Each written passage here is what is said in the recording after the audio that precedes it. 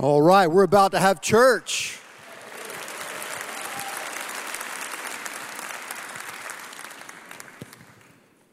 Well, it's good to be back.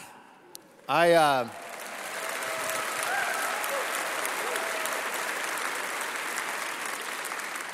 many of you know I had mitral valve surgery a few weeks ago. It's a type of heart surgery, and it was successful. And I've been on my way to recovery the last several weeks, and I really appreciate all the prayers and cards and letters and well-wishing over the past several weeks. It's really meant a lot to myself and to my family, so thank you very much. I invite you to kneel with me as we go to the Lord in prayer before we open His Word together. Father, we thank you that we can come into this place today, this cool place on a hot summer day. God, we can come into this place to sing praises to your name. We can come into this place, God, to hear a word of encouragement, a word that will lift us up, a word that will point us back home. God, we thank you for the strength and power and hope we have because of your resurrection. And God, we pray that the same power that raised him from the dead will speak to us today as we open your word. This is our prayer. In Jesus' name, amen. I've entitled today's message, You Were Made for This. That's a pretty big statement, isn't it? You were made for this. What were you made for? We'll look at that in just a few minutes. But let's start off by talking about probably one of the most successful musicals of all time. A lot of us have seen it or seen the movie, called Les Mis, Les Miserables. Les Miserables is an epic tale about a guy by the name of Jean Valjean who is accused of stealing. He's thrown into prison. And in the beginning of that musical, we find him in this horrific, dark, dungeon-like of a prison, pulling this massive rope and singing this song, Don't Look Them in the Eye. Look down, you're here until you die. And the chorus of look down, don't look your captors in the eye, just hammers that point home again and again and again. To look down. I know that some of us came in to the worship center today, maybe not physically, but inside your heart and mind, you are looking down. There are times when life brings you to your knees. There are times in life where you feel like you have been defeated and your posture and your bent in your life and your heart is looking down. But we know that we were not made to look down. Others of us are tempted to look at, aren't we? We live in a time when we are constantly called upon to compare ourselves to other people. And we look at our phones. We look at our feed. We look at others. And we say to ourselves inside, if I only looked like that, if I only had that, if I only lived there, if I could only have their life. And we live in a time where envy and jealousy is always in our pocket and just one glance away. We've seen so many studies to show the detrimental effects of depression on young people and all of us who get addicted to social media and just looking and gazing and looking at. Listen, you and I, as you know, were not made to look at. Some of us here are not looking down, we're not looking at, we're looking in. You know, what can I do as I look inside of myself to find a sense of meaning and purpose? What can I put inside of me? What pleasure can I find? What substance can I find to put in me that will give me a sense of being, or maybe allow me to escape the reality that's around me right now? So some of us are looking in, but you were not made to look in. What were you made for? What were we made for? Let's open God's word and ask him to speak that word to us today. Look, if you would, to the middle of the Bible, to the book of Psalms, Psalm 100. Psalm 100. We'll spell it out for us and talk about what we're made for. Verse 1, shout for joy to the Lord, all the earth. Worship the Lord with gladness. Come before him with joyful songs. Know that the Lord is God. It is he who made us, and we are his. We are his people. We are the sheep of his pasture. Enter his gates with thanksgiving and his courts with praise. Give thanks to him and praise his name. For the Lord is good and his love endures forever. His faithfulness continues through all generations. The great novelist Stephen King described a book as a piece of portable magic.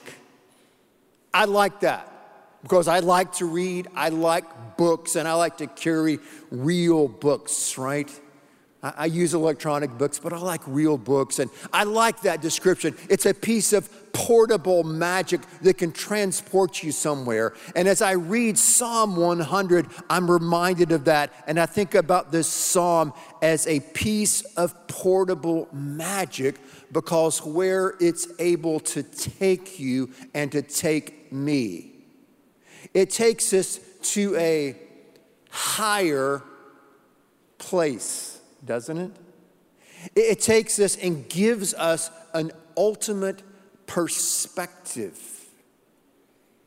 In other words, this psalm lifts us up. It tells us what we're made for.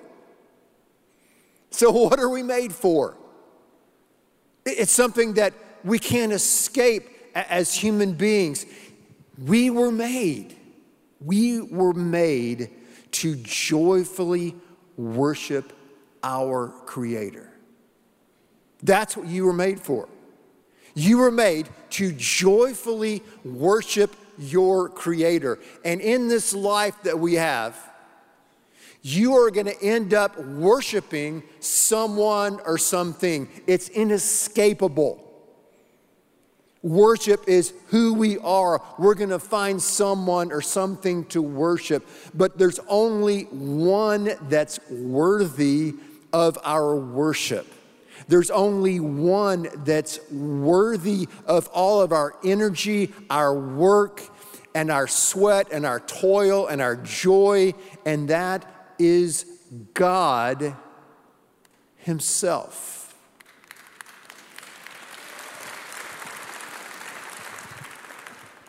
I like what the old British preacher Spurgeon said about this passage. He said, our happy God should be worshiped by a happy people.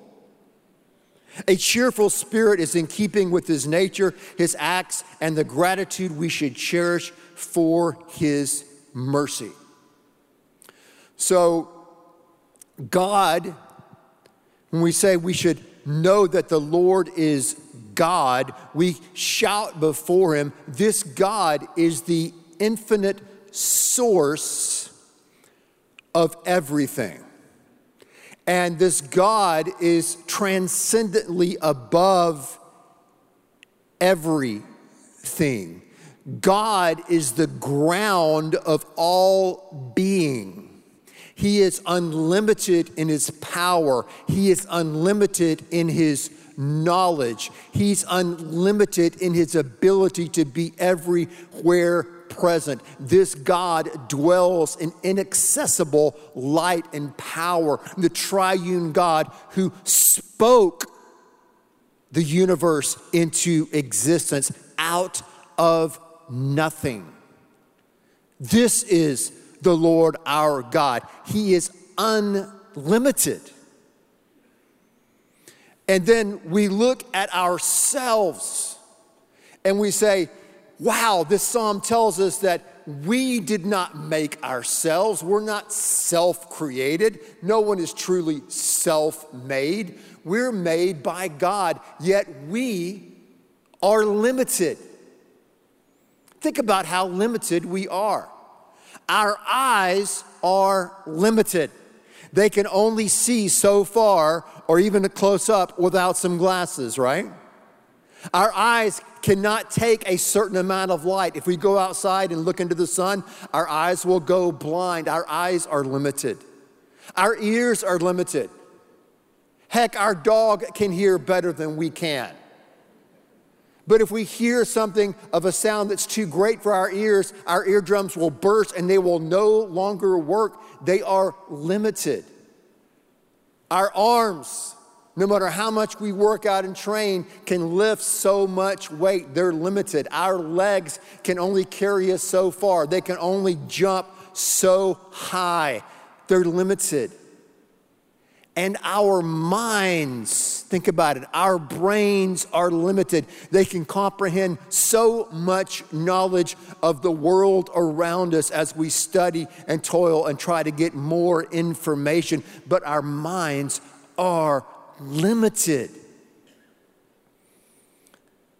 So when we realize that we are limited human beings who are trapped in time and space and history, if you would, and we encounter this God who is limitless, who dwells in inaccessible light, who is our creator and our maker, then that humbles us. And it brings us to a place of awe and reverence and worship. And worship.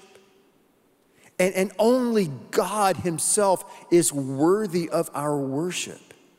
And all of our life, that is what we're attempting to do. We're trying to do. We're trying to make all of our life an act of worship to the God who made us. But to do that, we have to first humble ourselves, realize that we are not the creator, that we are the creature, and that there is a massive difference, a Grand Canyon-like separation between who God is and who we are.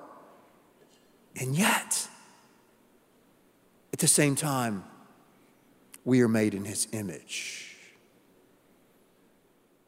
We were made to worship not each other, not even the things and the gifts of this world and nature. We were made to worship our Creator God, the one who made us. That's what we're made for. And this Psalm 100 is a reflection of that. And it's talking really about what happens on a Sunday morning at 9:30, and we're already been doing it to come into God's house with joy, to come into God's house expectantly, to come into his house with a song of praise and shouting unto him. That's what we were made for. And then individually, when we leave this place and we're by ourselves, to wake up in the morning and to bow our head before the God who made us and say, God, I want to honor you. I want to worship you in the way that I work. I want to worship you in the way I go about my life. I want to worship you in the way I take care of my family, my friends, and every aspect of my life. God, I want to place you at the center because you are the source. We're not living the good life. We're not living the life that God intended for us if we're not joyfully worshiping the one who made us. Psalm 100 is an invitation to worship the God who made everything, who made you, to acknowledge his lordship, his power, and his beauty in our life and in the world. It's an invitation to do that. That's what Psalm 100 is. I know a lot of you are really good with a cell phone and emojis. Emojis, remember, were given to help men show emotion when they're texting because we're so poor at it. So there's an emoji that some of us use and has 100. You ever seen that with 2 lines under it? 100? And what that means is it means keep it 100. Keep it real. Keep it authentic. And what a great place for us to start in this really hot, humid summer with Psalm 100 and say, you know what? This summer, I'm going to keep it 100. I'm going to keep it 100. It's going to be 100 anyway. I'm going to keep it 100. I'm going to keep it 100. I want to really understand and grow deeper into the knowledge of who God is, to know him. And I want to put him at the center of my life and to joyfully worship him in all that I do. I'm going to keep it 100. Now, the psalm shows us how we're to do this, okay? That's great, isn't it? How do we do it? 2 ways, right? 2 ways. First of all, it says what? We thank him for what he has done. That's what it says in Psalm 100. We thank him for what he has done. You ever received a gift from someone? You received the gift and you're like, how am I going to thank them? I got a gift, they did something for you. You're like, how am I going to pay them back in a sense? How am I going to show my gratitude for what they've done for me? How do we do that to God? When we come to this realization that there is a God, that he's out there, that he's all powerful, that he's unlimited, that he's all knowing, that he's everywhere present, that he's transcendent, that he's holy, and we're limited and we're humble before him. How do we give thanks? How do we give thanks? We give thanks, right? By serving. It says, your translation may say, serve the Lord with gladness, by serving. We give thanks by being grateful for this world, this beautiful world that he has placed us in. In the midst of the pain and the heartache, there is still beauty in nature, and we give thanks to God for that. We give thanks to God for this wonderful life itself that he's given to us. You say, well, I don't know where my life is. I don't know where I'm going. I don't know what purpose I have. Listen, if you have a pulse right now, you still have a purpose for your life. God is with you. He's not finished with you yet. God gave us his son, his only begotten son, sacrificed his life for us, took it up on the 3rd day. God gave us his spirit to live inside of us. God has given us the community. What we're doing right here is called church. To encourage one another, to lift each other up. And if you're new to church and you think all these people have it all together, they don't. I promise you, I know them. I know me, okay? The church is not a country club for saints. It is a hospital for sinners, okay? And we're seeking to encourage one another to get better. So we thank God. We thank God for all that he has done for us. And even in the midst of life, when life can get chaotic and painful. I read this week the story, perhaps you remember the story in Acts chapter 16, when Paul and Silas were thrown into prison. They were thrown into prison for helping people, and they were beaten, and they were put into stocks, and they were in prison. And around midnight, it says that they were praying and singing hymns to God. They're not only in prison, they're in stocks, right? Right, like in the old time, in the colonial days. They're in stocks, and they're praying and singing hymns to God. And the passage says the rest of the prisoners were listening to them. People are listening to you. People are listening to me. When we're going through a dark time, when we're going through a tough time, when we feel like we may be in prison, are we still worshiping and giving thanks to God for what he's done? Because they're listening, just like they listened to Paul and Silas. So how do we gladly worship God? We do it by thanking him for what he's done, and we also do it by thanking him for who he is. For who he is. He is our God, and we are his people. It says it over and over again. We are his people. We are his sheep. Sickness may come into your life, but we're his. Heartache may come into your life, but we are his. Loneliness may come into your life, but we are his. And we thank him for who he is. Psalm 100 said that he's a good God. God is good. It says that he is a loving God, that his love endures forever. God's love for you and his mercy for you through Christ does not run out. And his faithfulness endures not just for you, but through generation to generation to generation. So we keep it 100, right? This psalm of the summer, if you would, that's full of praise and full of promise and full of purpose as it shows us what we are made for.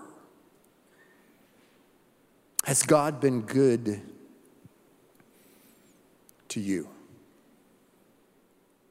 He will always be good. Has God been loving to you? He will always be loving. Has God been there for you? He will always be there. You know, it's easy in life to lose your way. It just is. Sometimes we lose our way because we get so stinking busy.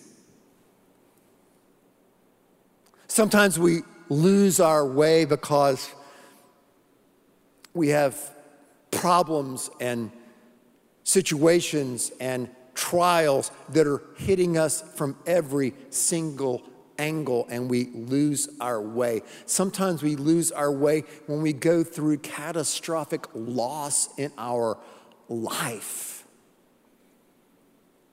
Sometimes we lose our way when there's a relationship rupture and we're trying to wonder, where is God in all of this? It's easy in life to lose our way. It's just easy. And yet God, in the midst of fear, in the midst of loneliness, in the midst of feeling directionless, God is always calling us back home. Right? He's calling us back home. Home to worship. Home to center ourselves and our lives, to gladly honor the one who made us, to thank him for what he has done for us in Christ, and to thank him for who he is. This is home. Home is where we gladly worship the one who made us. That is what you were made for.